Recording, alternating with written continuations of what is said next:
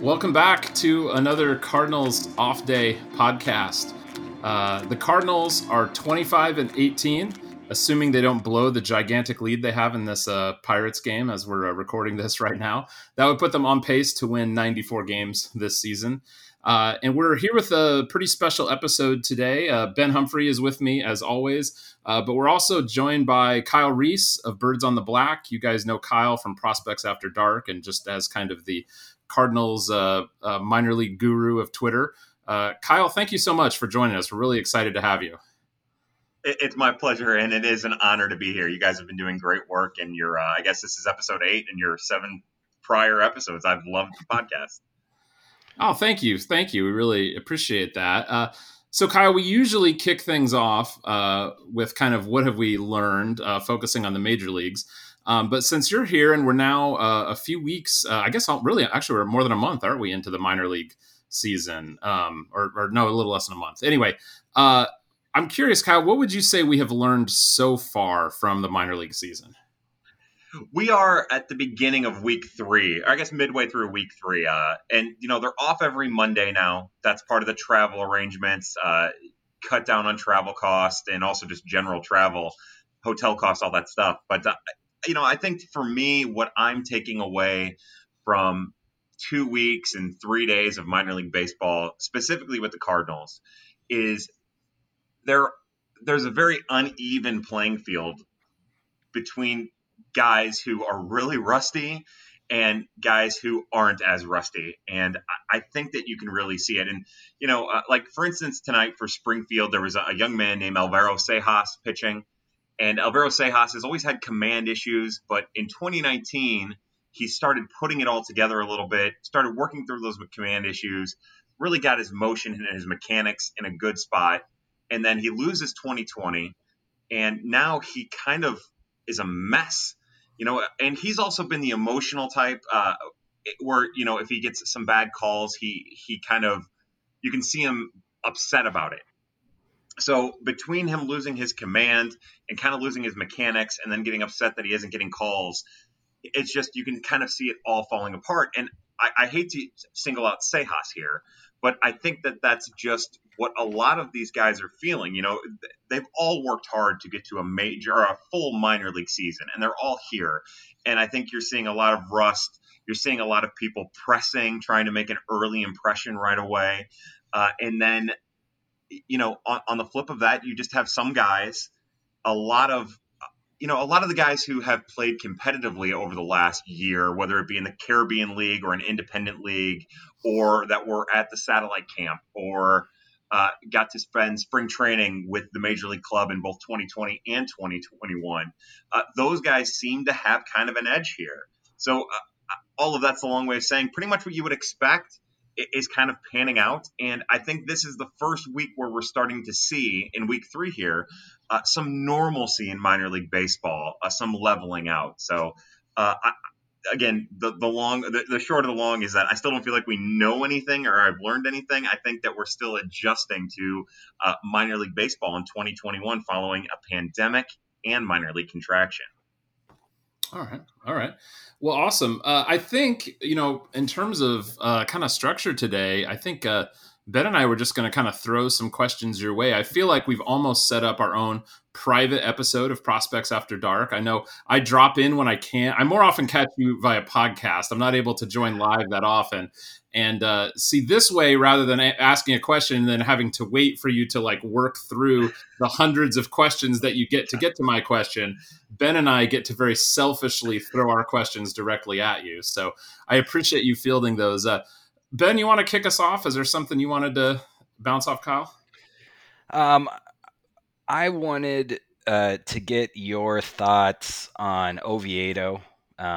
It's been fascinating to me. In spring he did a lot of work on the backfields, and he was present but not. He felt like kind of like Poochie.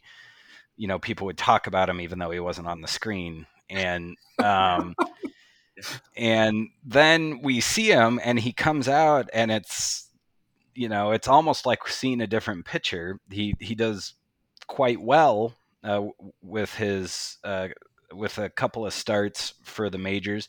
Then he goes down to Memphis and struggles, gets called back up, struggles again in a major league start.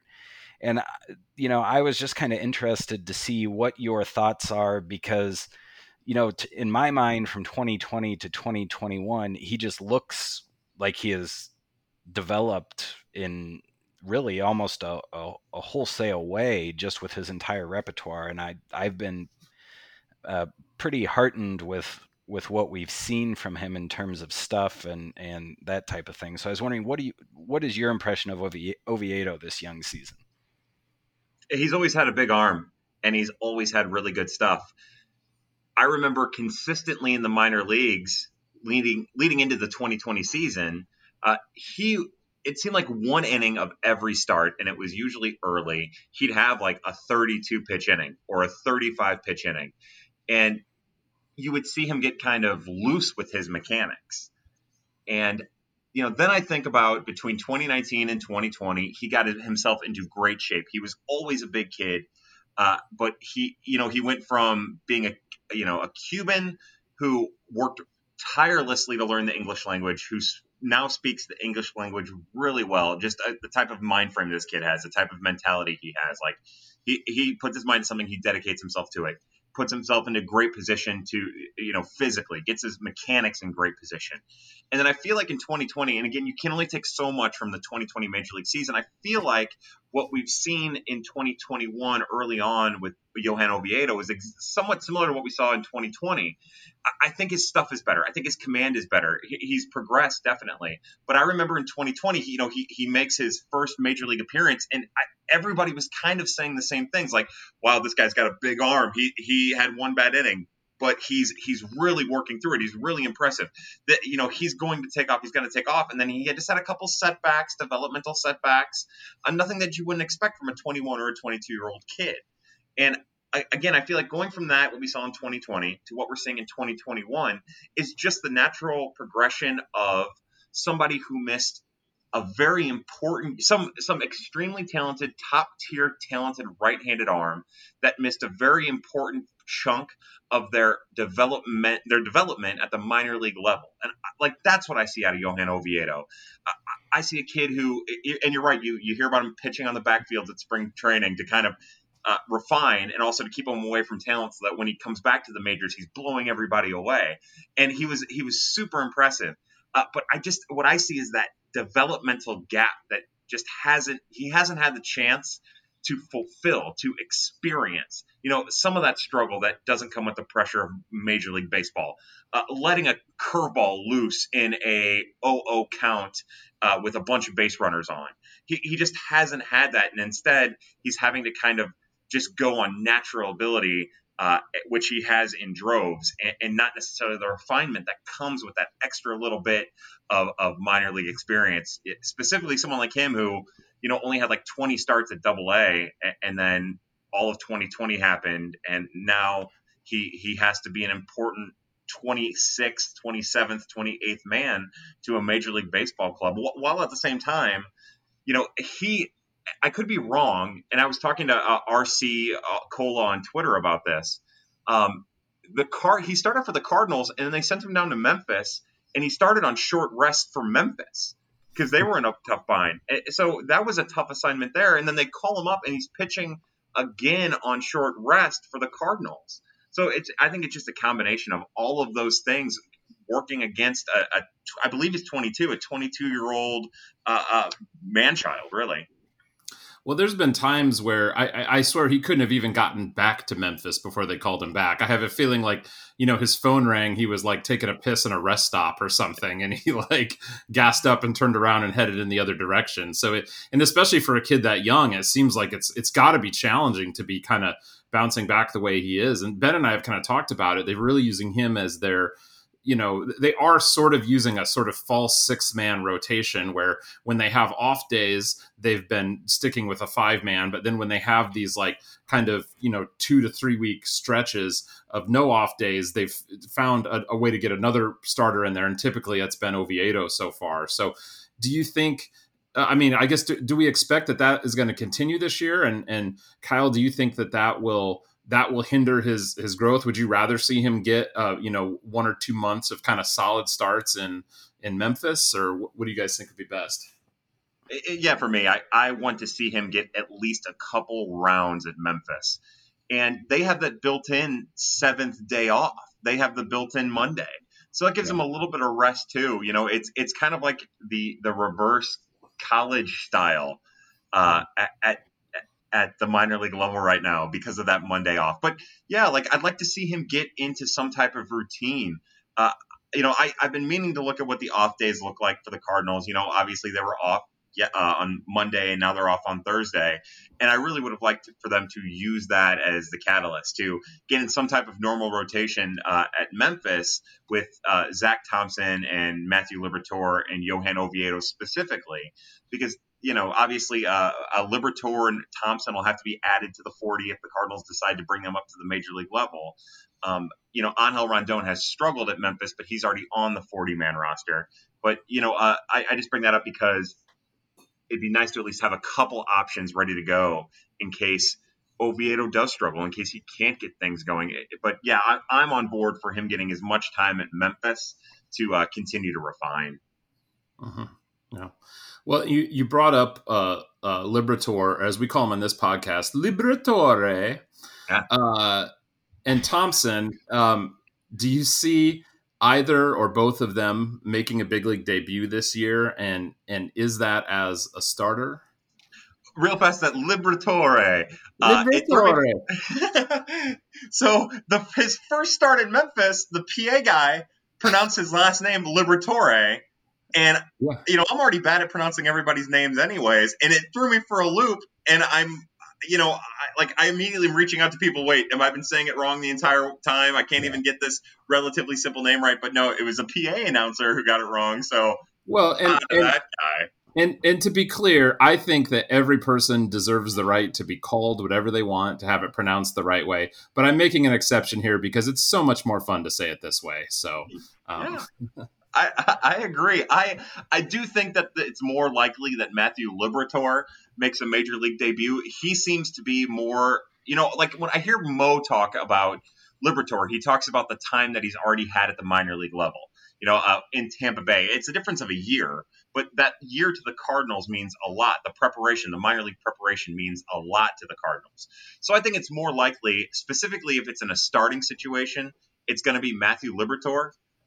But I do think that if they needed a lefty out of the bullpen, if they decided they didn't want to go with, take a chance on Austin Warner or Evan Krasinski or they have a ton of lefties at both AA and AAA, Domingo Robles.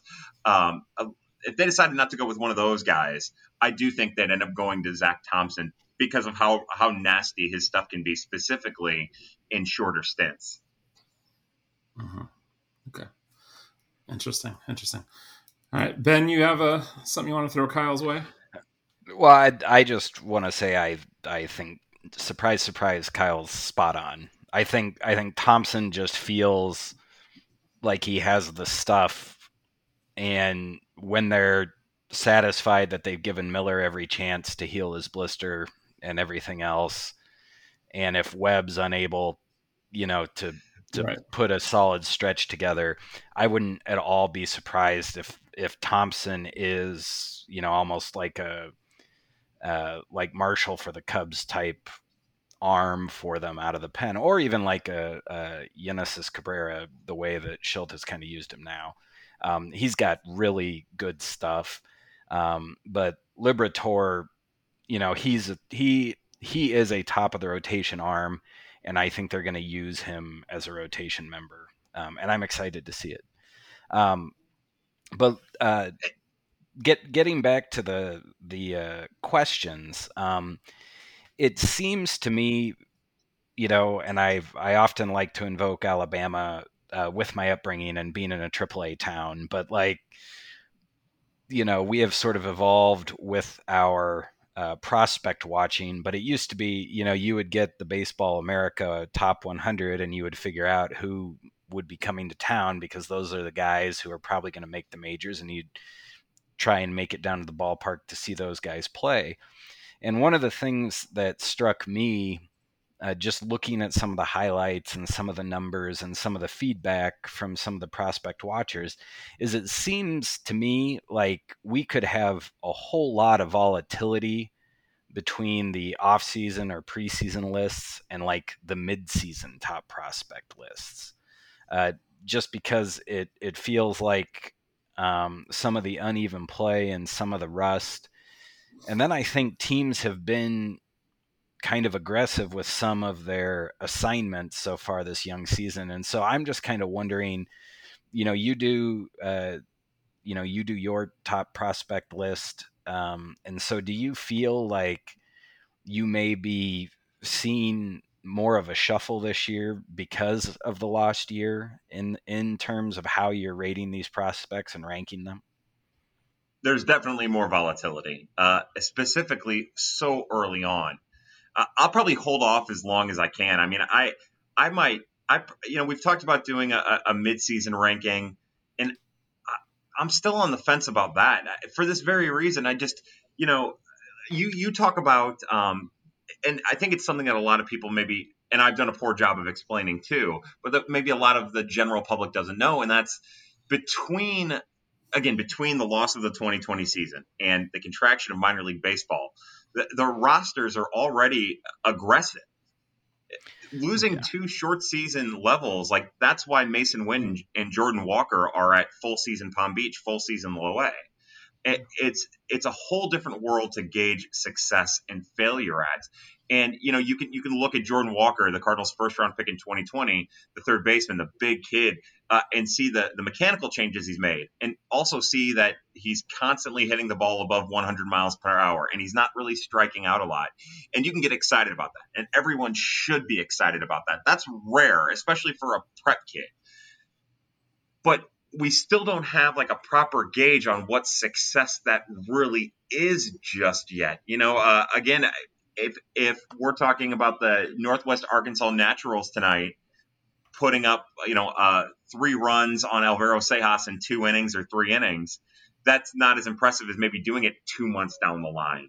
So I do think that Baseball America, Prospects Live, Pipeline, all of those national Prospects Live are usually pretty keyed in. Those guys are pretty awesome.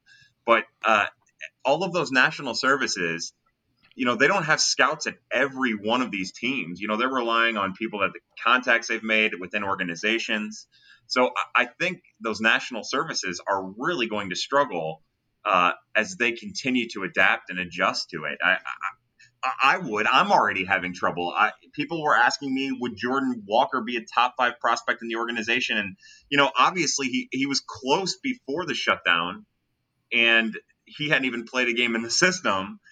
And now he's probably their most impactful hitter at his level in the system.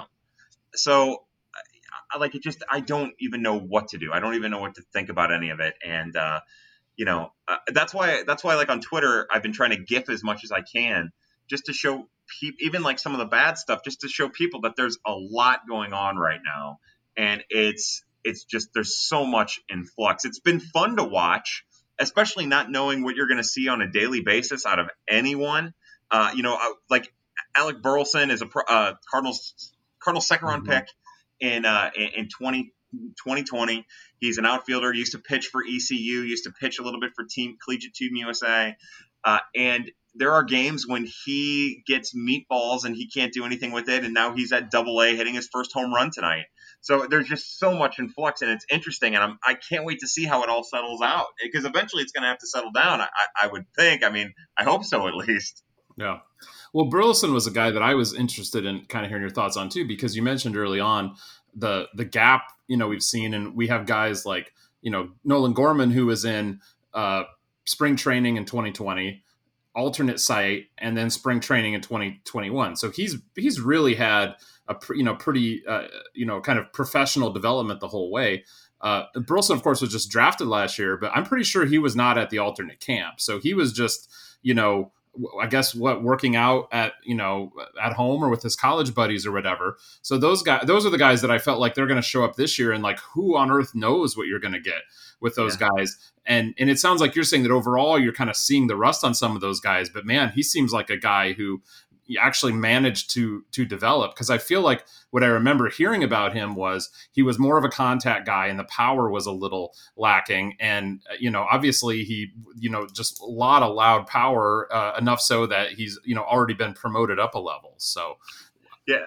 And all of that tracks, all of that, he's like we talked a second ago, he's just one of those kids who was splitting time between being a relief pitcher, a pitcher in general for ECU, and then also playing the field and the heavy task of playing for the collegiate team USA. He's a smart kid, and with someone like him, you have hindsight being 2020. You can see how someone like that, who with all of his accolades, with all of his pedigree, who finally gets an off season to dedicate to hitting, specifically hitting as an outfielder, can really take that by the reins and like dedicate himself specifically to hitting and take that into momentum leading into a 2021 season. So I think that's really played to his benefit. I think one of the kid that they drafted right after him was Levi Prater, who is a left-handed pitcher from Oklahoma, and Prater's pitching for Palm Beach. He's again a lefty, and he hasn't had the success yet. He's more of a command first pitcher. He hasn't quite had the success yet.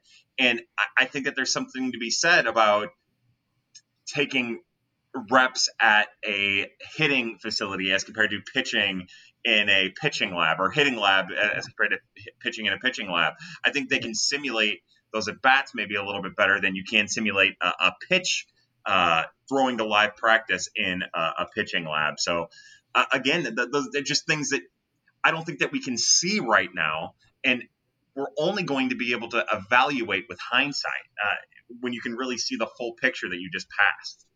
Mm-hmm. Yeah, I mean, it's crazy just to think about having an entire year of the minor leagues in, behind a curtain, basically, and not seeing where, what happened at all. And I mean, I was thinking about this even last year. So if we had a minor league season last year, Gorman, just using Gorman as an example, my sense is he would have maybe gone to Peoria, but maybe would have started at Springfield last year. Is that kind of your sense, Kyle? Yeah, he finished 2019 at Palm Beach, which was high A then. Right. And okay.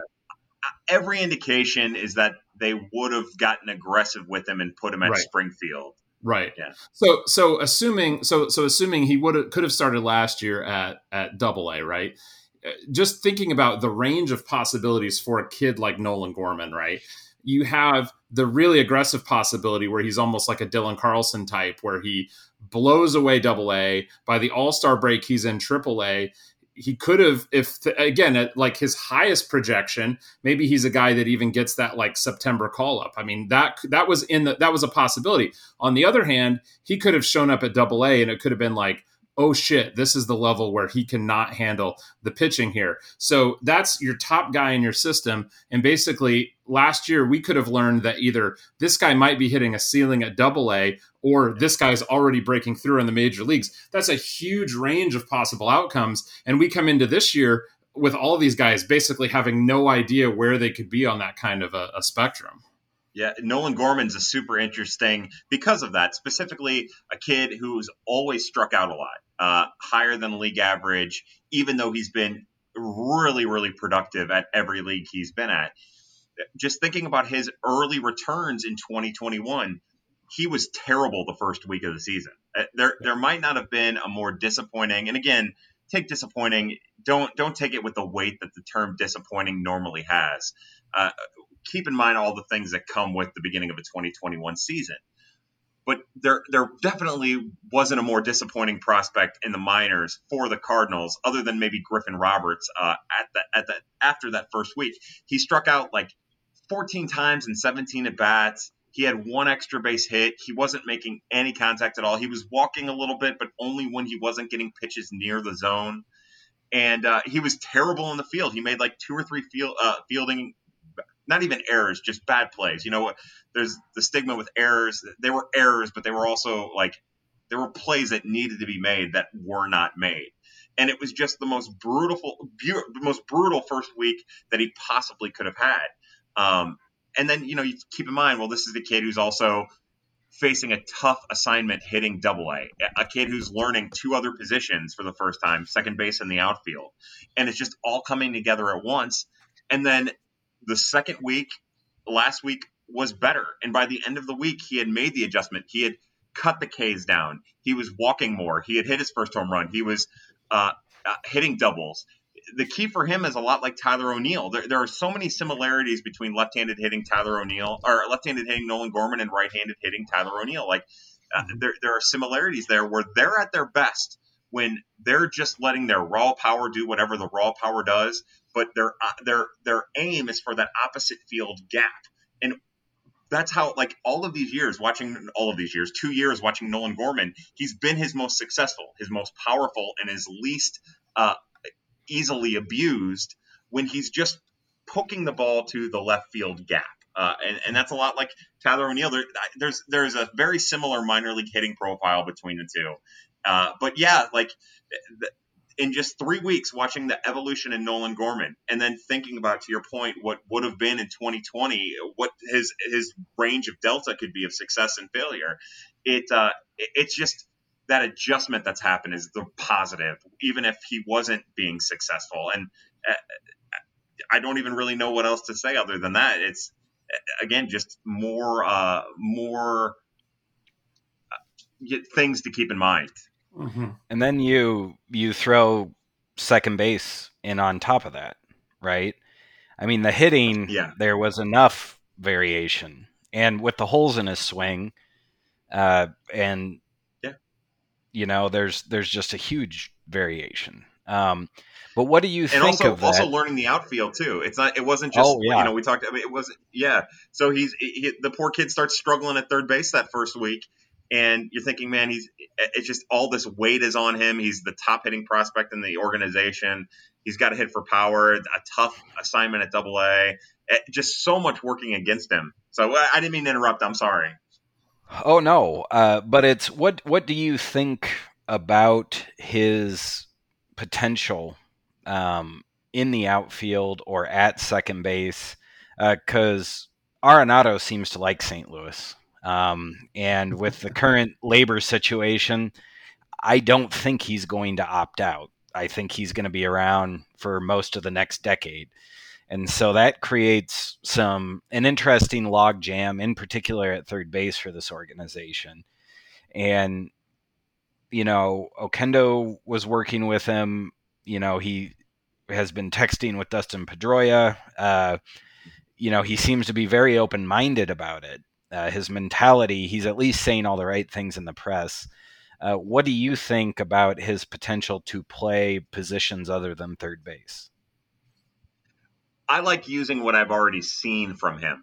When he was drafted, there were very few evaluators who thought that he would be an average third baseman, specifically at the major league level.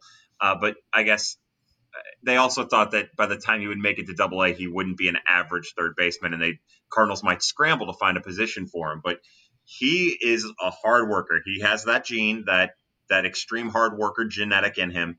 And by the end of the 2019 season, I would say that he was an above average minor league third baseman. And again, I don't know what that translates into to a major league third baseman. All I know is that when I watched him play third, he was getting to balls that your average minor league third baseman at that level might not get to, and completing plays that your average minor league third baseman wouldn't complete.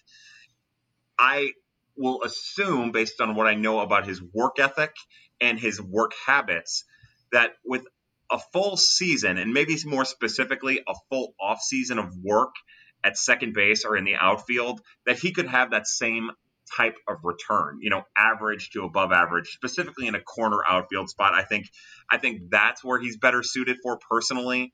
It's the lateral motion at second base where he kind of trips up over himself. And that's why I say a full offseason. I think an offseason makes a difference. Right now, he looks like a third baseman playing second base. He's going to make a lot of really great plays, but it's really the footwork that he's going to need to continue to refine and refine and refine. And, as any middle infielder, as anybody who's ever played middle infield can tell you, if you're tripping over your feet, if you can't get your feet underneath you, it's just a lot can go really wrong. Like today, playing second, there was a bunt play and he covered first, and there was just a lot going on in his area, and it was a one bouncer to him, and he didn't even really make an attempt to scoop it. He didn't. It was just like it's a new thing for him. It's those things that make me worry about his potential switch to second. But I do think with an off season that he'd at least take to that on an average level. I have confidence that if you brought him into spring training and said, all right, we're just going to hit you a bunch of fly balls, just don't throw to the wrong base and don't go diving in a corner, he'd be fine in left field. Yeah. Has he played the outfield at all this year or at all? No. He's again at Double-A at Springfield, and right. At the alternate site he was, or at minor league spring training rather. That's what he was working on, not only at second but also getting that time out in the outfield. I've kind of been. They've kind of told us that we'll see him there.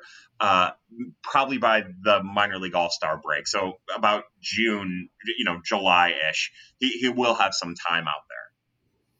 Yeah, it'll be interesting to see. I mean, it seems logical that a corner outfield spot would be a better fit for him. Although I've really, the continued, Mike Moustakas' continued career as a major league second baseman has made me reevaluate who I can say can and cannot play second base. So especially since the way they shift now, I mean, what's at the major league level, what's the difference between a second baseman and a third baseman these days? I don't know that it's nearly what it used to be. So yeah, it's just those little minutia plays, right? It's just the where to cover, how to turn, those things more than anything.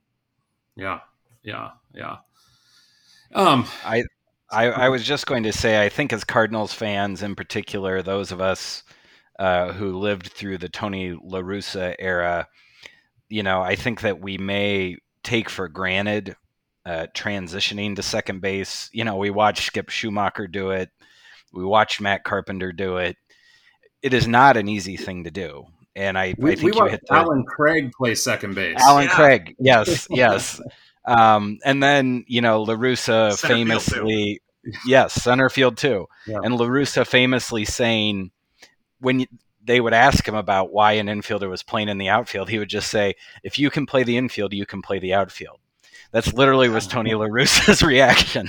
And it's not quite that easy. And I think also, we've all had experience coaching youth sports, and you do move kids around, but when you're doing it at the major league level, there are some guys who have the ability to move around like that, and there are some guys who just don't because they don't have that quick first step, whether it's at second base, as you said, Kyle, moving laterally, or the good first step to get a jump on a fly ball. And those are very important things. And I think StatCast data really helps illustrate the importance of some of those skills. And so I think when the Cardinals were like, well, yeah, Nolan Gorman's going to play second base, everyone, in Cardinal Nation was just kind of like, okay, okay, he'll be second baseman in 2 years. Okay. So it'll be really interesting to see, because that's the other thing as well.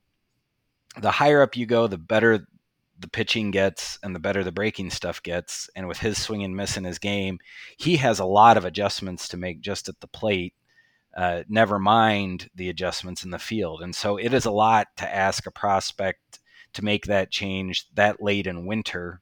And then also after a lost year, oh, hey, you're also going to go up to Double-A and deal with that pitching as well. And so I think he is one of the most fascinating prospects in all of baseball to be watching this year, because there's so much that is unknown about him, really, in terms of his ability to adjust, both from a hitting perspective and in the field.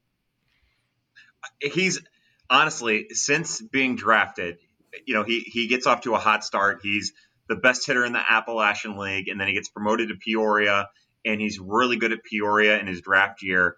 And I find him to be confounding, just trying to evaluate him. you see all those things and you understand why he would be the top hitting prospect in the organization, why he'd be one of the top, 50 or 25 or maybe even 10 prospects in baseball. But all of those things and just he's so strong. He looks country strong and he's big and he's powerful, and then that adds to his evaluation, but also you worry about that in the long run. And I've really gone back and forth. And, I personally, I value pitching so much that I find myself always putting pitchers ahead of hitters because, speaking of Tony La Russa and Dave Duncan, I was raised watching average pitchers perform well above average thanks to Dave Duncan and Dave Duncan's style, as long as they were willing to adopt it. So, for me, I already overvalue pitching. So when it comes to Nolan Gorman, I have this internal inclination because of the swing and miss stuff to want to put him further down the list than most people have. But I have to rein that in and just focus more on the improvements he's made. And, the other thing about him playing second is I think there's an argument to be made that maybe not just as much as Arenado, but that Tommy Edman might, and he could always shift to short if things don't go well with Paul DeJong, but Tommy Edman's done everything possible to secure a long-term look at second base. So that's another thing to keep in mind about his eventual evolution to second base. And, having position versatility is great, but there's 3 outfield spots, and I don't know. He's an amazing kid to try to evaluate, and hopefully he just continues to do what he's done these last couple of weeks, just manifested throughout the entire year. Yeah. So talking about the Cardinals and their ability to craft pitchers reminded me. This was something I kind of wanted to ask you about, and I feel like, if you give them a lump of clay, they will turn it into, major league relief pitcher. And, they crank out pitcher after pitcher. That's phenomenal. When it comes to position players, they went for a long time without ever giving up any talent on the position player side. They didn't lose trades, right? Anybody that they traded away. I think back to Matt Holliday. Oh God, who was it that they traded to the A's for Brett Matt Holliday? Why can't I think? Yeah, Brett Wallace, right? And at the time, and I've even found it on an old Viva El Birdos thread. I was in the comments, what a terrible trade. Brett Wallace is the number 13 prospect on the Baseball America, and this is a couple month rental of Matt Holliday. And of course, I'm a clown. And Brett Wallace, was never really amounted to a whole lot. And frankly, that's the way it's been for most of my adult life. But here, just in the last few years, you've got some pretty high profile. You've got Luke Voit, you've got Randy Arozarena. Now you've got Jag to, potentially. And I have started to wonder, not on the pitching side, but on the position player side, is there a problem with their kind of internal evaluation? Because I see them parting ways with some of those guys. And then I see them, really hanging on to Tyler O'Neill, Lane Thomas, some guys that frankly, I think maybe these are the guys that, could have or should have been cut loose. Or maybe it's just that I was spoiled and they didn't do this for years and it's just very hard to evaluate. And now the pendulum swung the other way. But I don't know. You see more of these guys as they're developing. Do you feel like there's been a shift there? Or? There's been a bit of a shift. The early returns on those guys, it's just so tough to see them succeeding so quickly after being traded. Not to say it'd be easier if it was, a year from now, Randy Arozarena was an impact player, or a year from now, Adolis Jag was an impact player. It's just that it's happening right away too. And I don't think that helps, specifically with Randy, because his return isn't going to impact the major leagues for, at least a couple months now, you would assume. Right. So I think that there's definitely some of that. I also wonder, and, there are people way more intelligent than I am, Ben Cerruti, both of you gentlemen, Zach Gifford, who understand park factors better than I do. And I do wonder if, obviously striking out, that's not good in any capacity. Mm-hmm. But I do wonder, how much Bush has zapped the potential. If Randy Arozarena was here, would he be doing this? Or would he be more like Tommy Edman, which it was more of his profile, a 10 to 15 home run guy who gets on base, doesn't strike out as much, 260, 370, 260, 360 kind of guy. Yeah. But like all of that being said, I do think that the Cardinals understand that they need to be a little bit more careful about how they're using the pieces that they have. The sell-off of these outfielders, and yeah, it seems like they definitely picked the wrong outfielders to trade and the wrong outfielders to keep. But the lesson that I've learned from this isn't, well, don't trade the wrong guys, don't keep the wrong guys. It's, you have to be smart about how you've divided up your talent. Because like in your mind, you think at the minor league level, how you divided up your talent at the minor league level. Because you think, you know what, if we get 7 outfielders and we have 7 outfielders who are under the age of 23 at AA and AAA, and then maybe one of them's flirting with the major leagues, one of them is going to hit. One of them is going to hit. But then what you run into a year down the line is trying to find playing time for 7 guys who are too good for Memphis.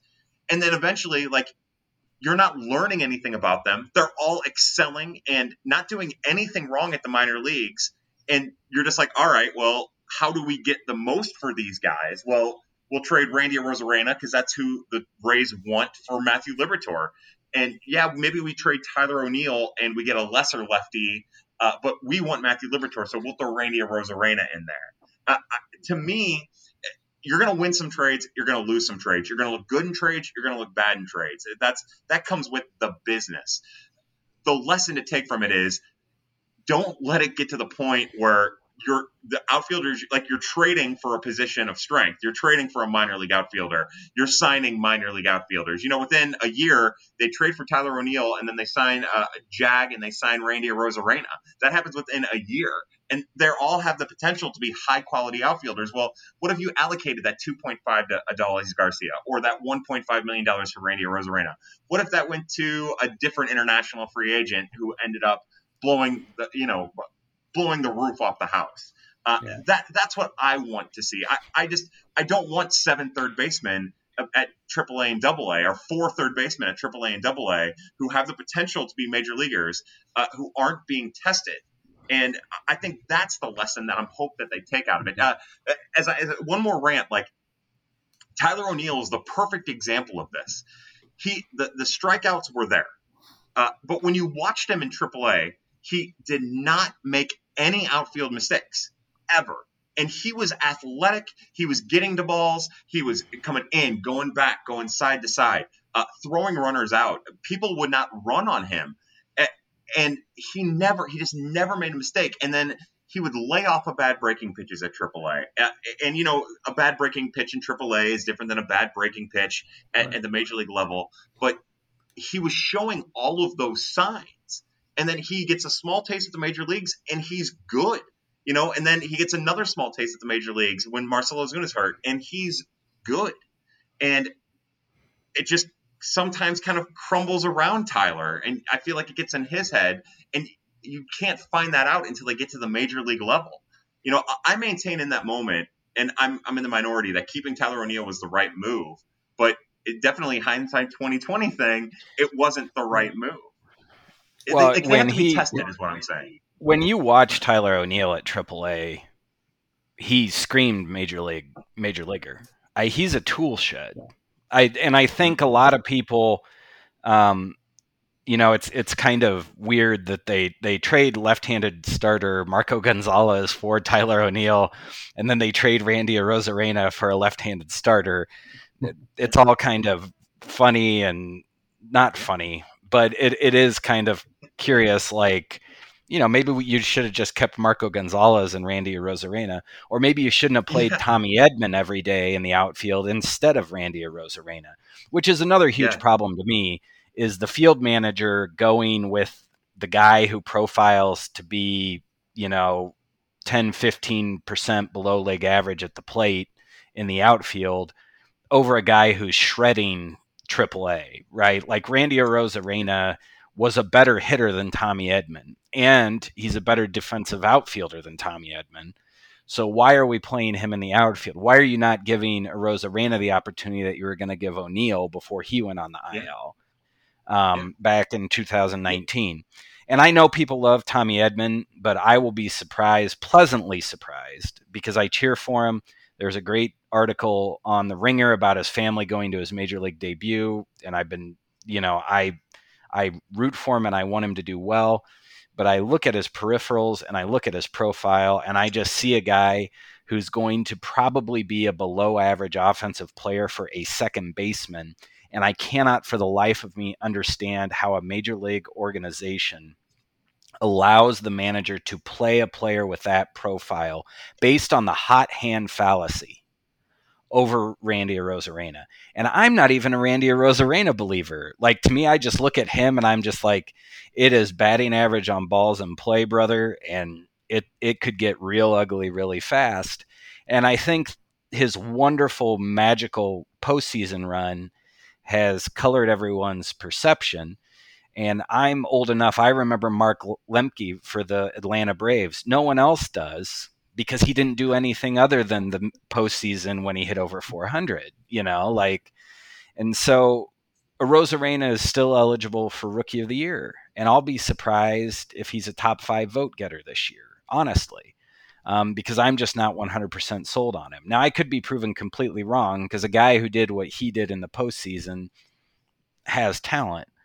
But, his profile, I'm still in wait and see mode before we're declaring winners and losers on this trade, because I think Liberatore profiles to be very good. And I think when Randy Arozarena, is done with his service time and ready for free agency, and Liberatore is done with his service time and ready for free agency, I think we could very well look back and say the Cardinals won that trade.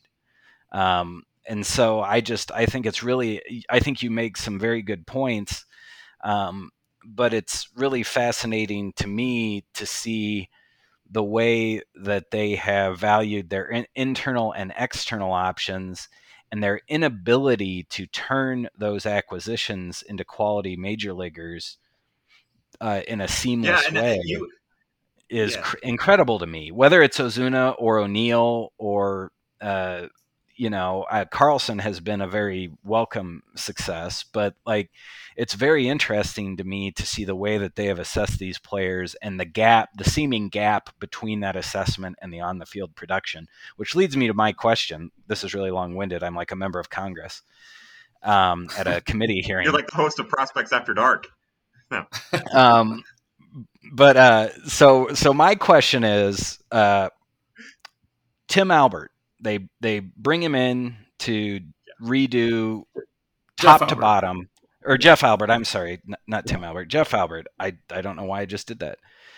Jeff Albert. They bring him in to redo the whole apparatus of hitter development within the organization, and they want to use the new technology. They want to use advanced metrics, and I'm just interested.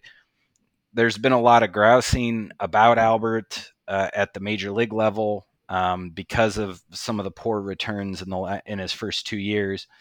But they brought him in to redo hitting for the whole organization. There was not even a minor league 2020 season.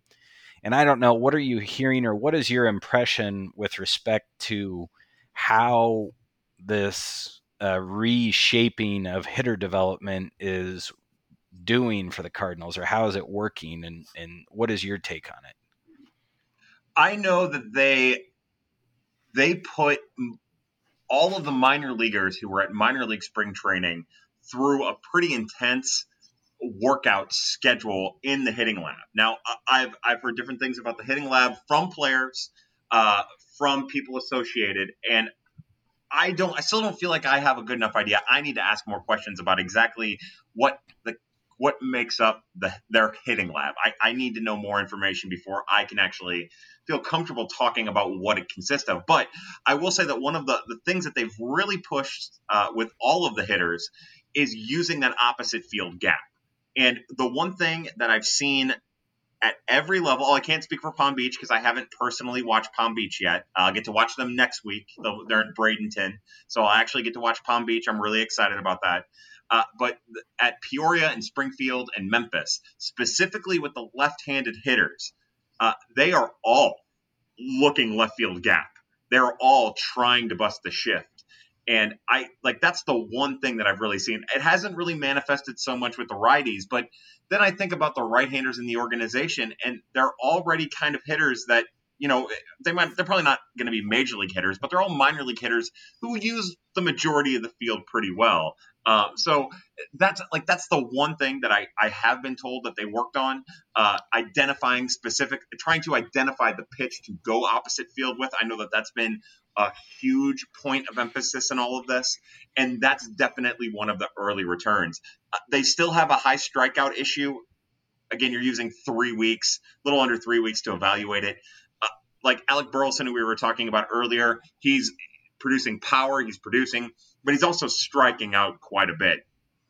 Early on, Nolan Gorman was striking out a lot. Ivan Herrera has been striking out a lot.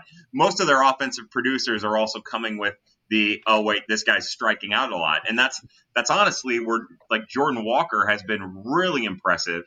In like 50 plate appearances, 40 at bats, something like that, he struck out 9 times. And to do that at low A full season, in my opinion, regardless of how we're judging low A full season, is impressive. A prep kid who had a big hole in his swing, adjusting at that rate, I think is a positive. But that is the one return early on in the 2021 season that I am seeing all the way around. Peoria's had, like, Alec Burleson tonight, his first AA home run was down the left field line. In Peoria, it's a 310 wall, so it's kind of short, but Brendan Donovan hit a home run down left field as a left-handed swinger. Brady Whalen hit a ball down left field as a left-handed swinger. I'm seeing a lot of that, and I think that's a huge positive. It's not happening with the older players. Like Jose Rondon isn't changing himself. Max Moroff wasn't changing himself. Lane Thomas, who got 3 at-bats or whatever it was at AAA to get his confidence back and then has been sitting on the Cardinals bench, he didn't really do anything different. Those older players aren't necessarily doing anything different. But it's those younger kids adopting a new mentality and executing it relatively quickly. I think that's what I'm saying. And I know that they've pushed these kids specifically to cut down on the strikeouts, but I just don't think we're seeing it just yet. Well, and you would think if they're... Oh, go ahead, Ben. Go ahead. No, go ahead. Go ahead, Ben. Oh, I was just going to say, for a while there, it looked like players were in the majors even, and the minors, were getting more pull happy, and that was leaving them perhaps more susceptible to good pitches away. And so if you're letting the ball get deeper and looking for that pitch to drive to the opposite field, you would have to think that you would start to see some returns in the strikeout rate, was all that I was going to say. But Ben, go ahead. Well, I was just going to say, I'm curious about just what the goal is in something like the Cardinals pitching lab too, because I don't even know what can you even teach a major league player in terms of approach in this era with the unbelievably nasty stuff that major league pitchers throw. And, we listen to all of these old timer play-by-play and color guys, who are still saying, oh, choke up, put the ball in play, you got 2 strikes. It's like, Corbin Burns is throwing a 96 mile an hour cutter.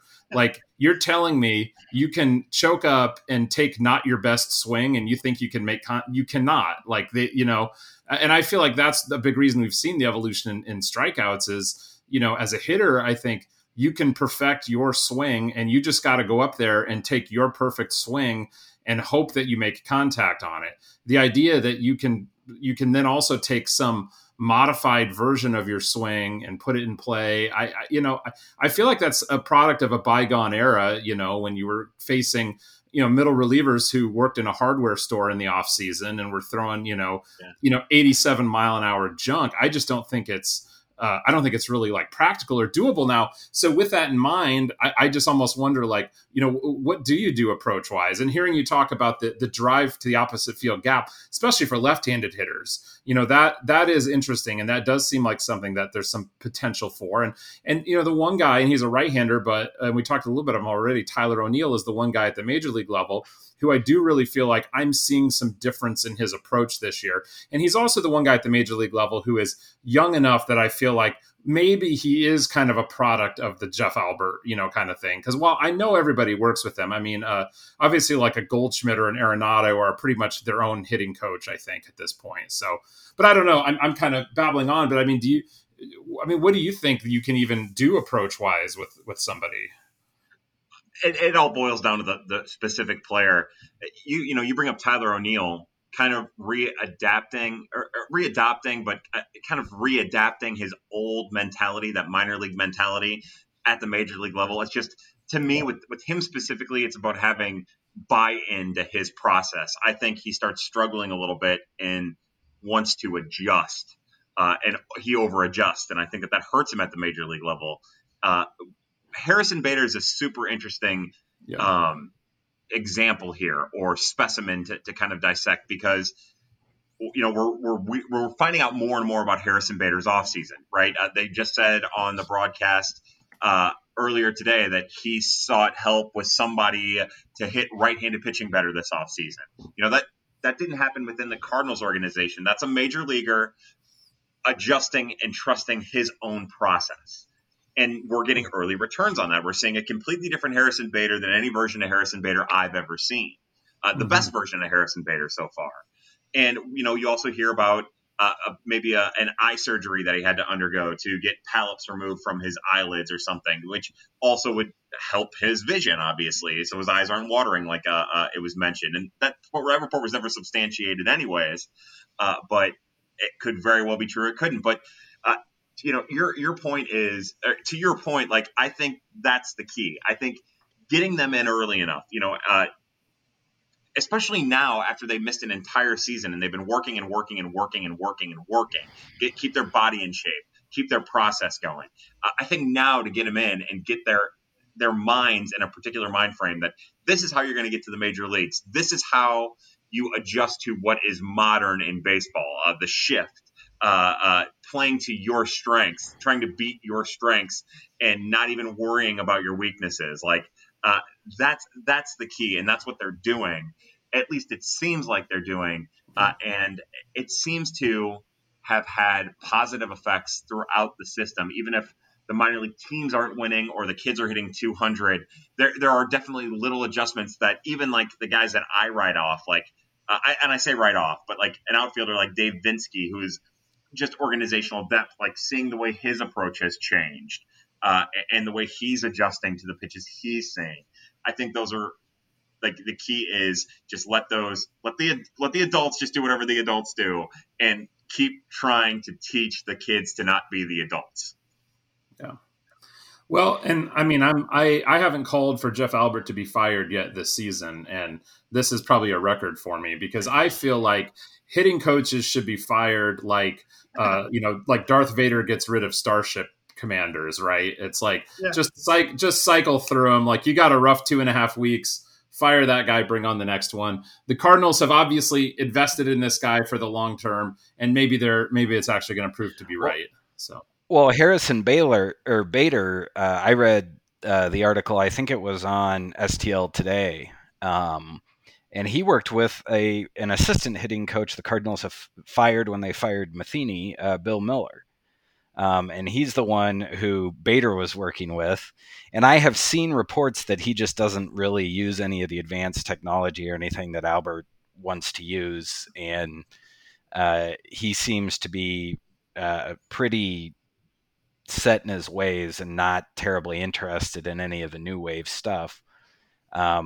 And so it will be interesting to see if his success continues, as he's kind of charted his own path in that regard. So, he's the one who's been vocal about that, saying that he doesn't buy into it. It's not saying it's too much information, but just kind of alluding to it just being too much information for him and wanting to get back to basics.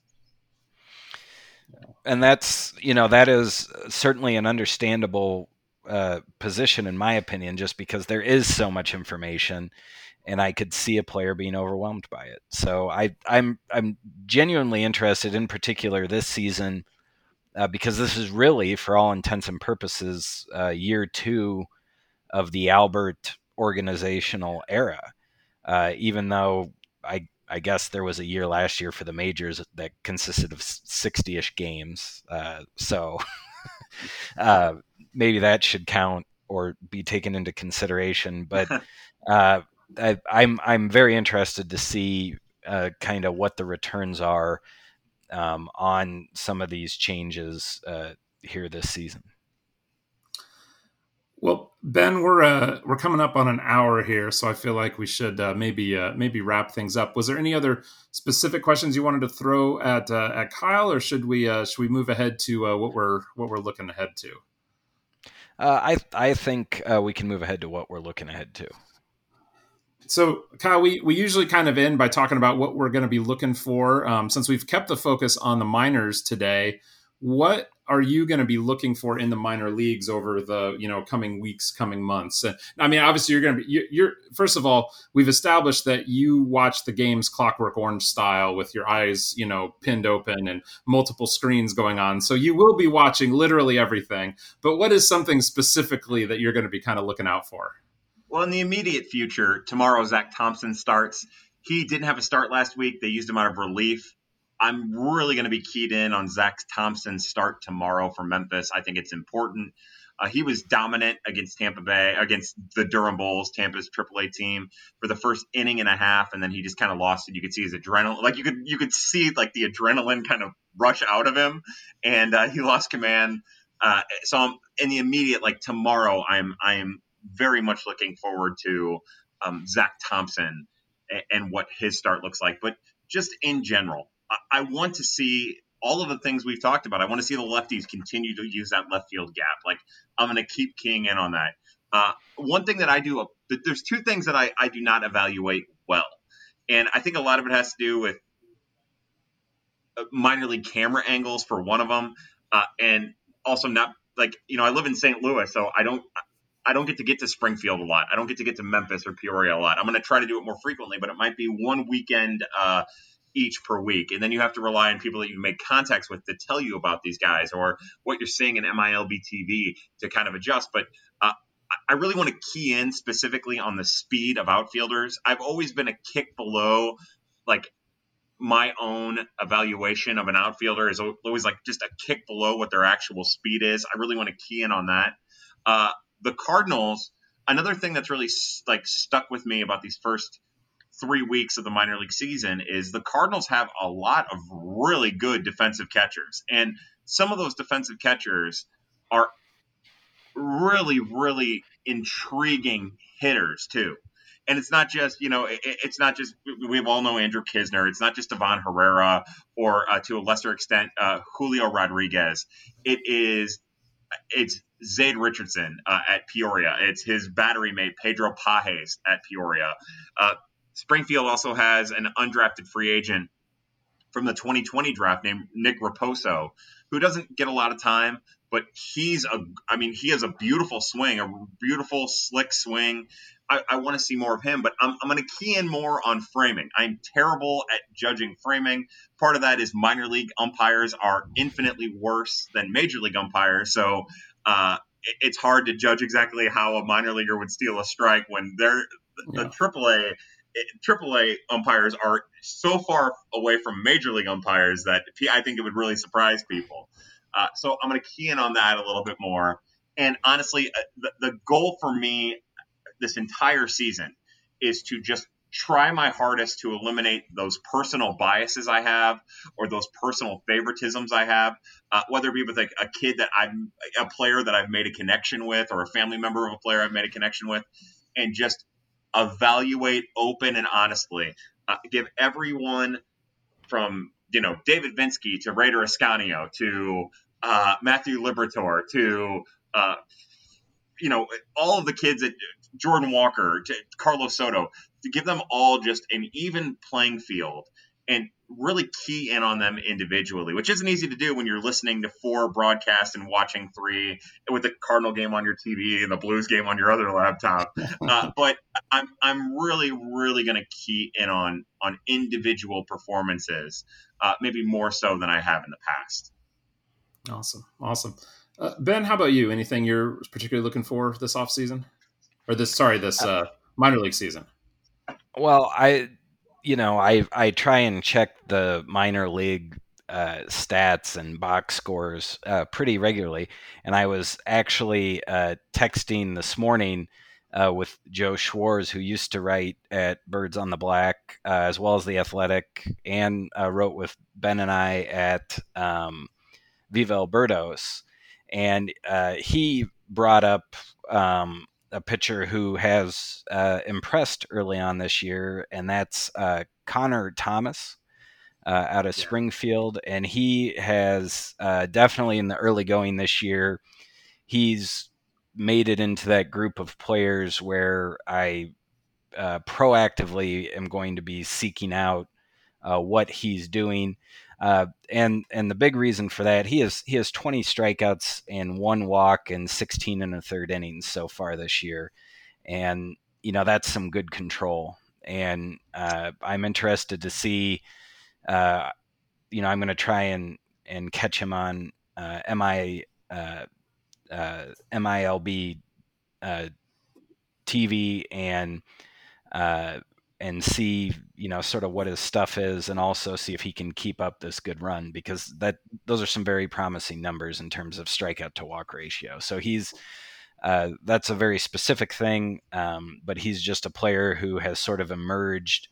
And growing up, I followed the Georgia Tech baseball team when I was younger, and so he is a Yellow Jacket, and so he has made it onto my radar, and I'm going to be paying attention to how he does in the weeks ahead. Yeah, and if I can jump in there real fast, just Connor Thomas, he's always throwing strikes, always. And he's always had like a low 90s fastball and kind of not a sidearm, but the 3/4 angle.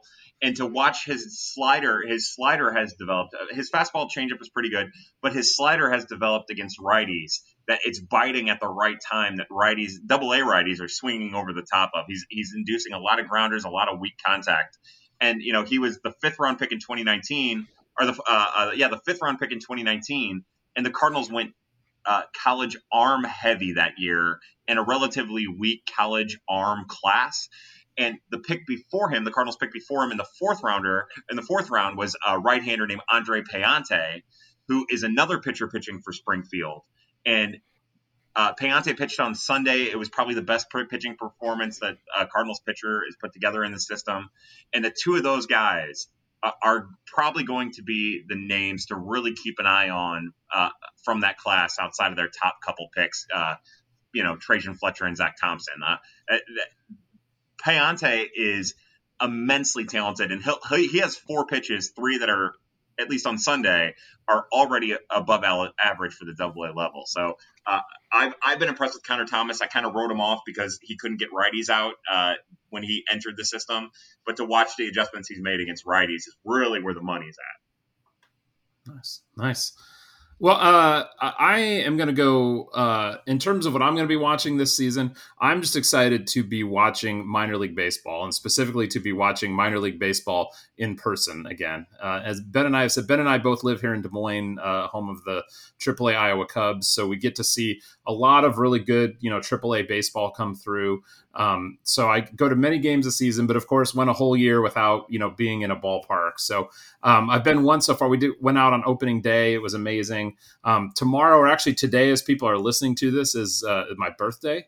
And I have decided the Iowa Cubs have a noon game, and it's a mug club day, so I can get a free beer. So I have decided I'm going out with my wife and doing some things later, but I decided during the afternoon, I'm going to go to the ball game by myself and keep score and have a beer. And so that is something that, and when I say a beer, it'll be multiple beers, but you understand. So that's what I'm going to do. I've already been looking we're not going to see Memphis, unfortunately, this year because the minor leagues are doing this kind of limited, like regional scheduling. But Peoria does get up and plays in Davenport and Cedar Rapids, which is not too far from us here. So I know Ben and I and some of our friends here have already kind of looked at the schedule to figure out when we can get over there and catch some of those series. So I'm just really looking forward to seeing some minor league baseball in person. So. Awesome. Happy birthday, Ben. I hope you have a great day tomorrow. Tomorrow. Yeah. Thank you. It sounds like a very good Cardinals off day to go to the ballpark and watch minor league baseball, even though the Cardinals aren't playing. It sounds about ideal, to be honest. I'm looking forward to it. So anyway, Kyle, thank you so much for joining us today. And obviously, people, I mean, I'm sure everybody watches Prospects After Dark. If they don't, they absolutely should. The Dirty 35, everything you do at Birds on the Black. I hope folks are all keying into that. Is there anything else that you're doing right now, or any other ways folks can connect with you? You want to let them know about? No, and I mean this, and I know a lot of people probably don't think I mean this. I would encourage you to not follow me. I would encourage you to not follow me, and then ignore me as much as possible. Maybe somebody will retweet a GIF that I did. I don't know, but for real, just follow C70. That's I don't know what else to tell you. Follow at Cardinals GIFs and at C70, and you won't be disappointed. I bring nothing but disappointment. Years of dating will tell you that, and family members probably.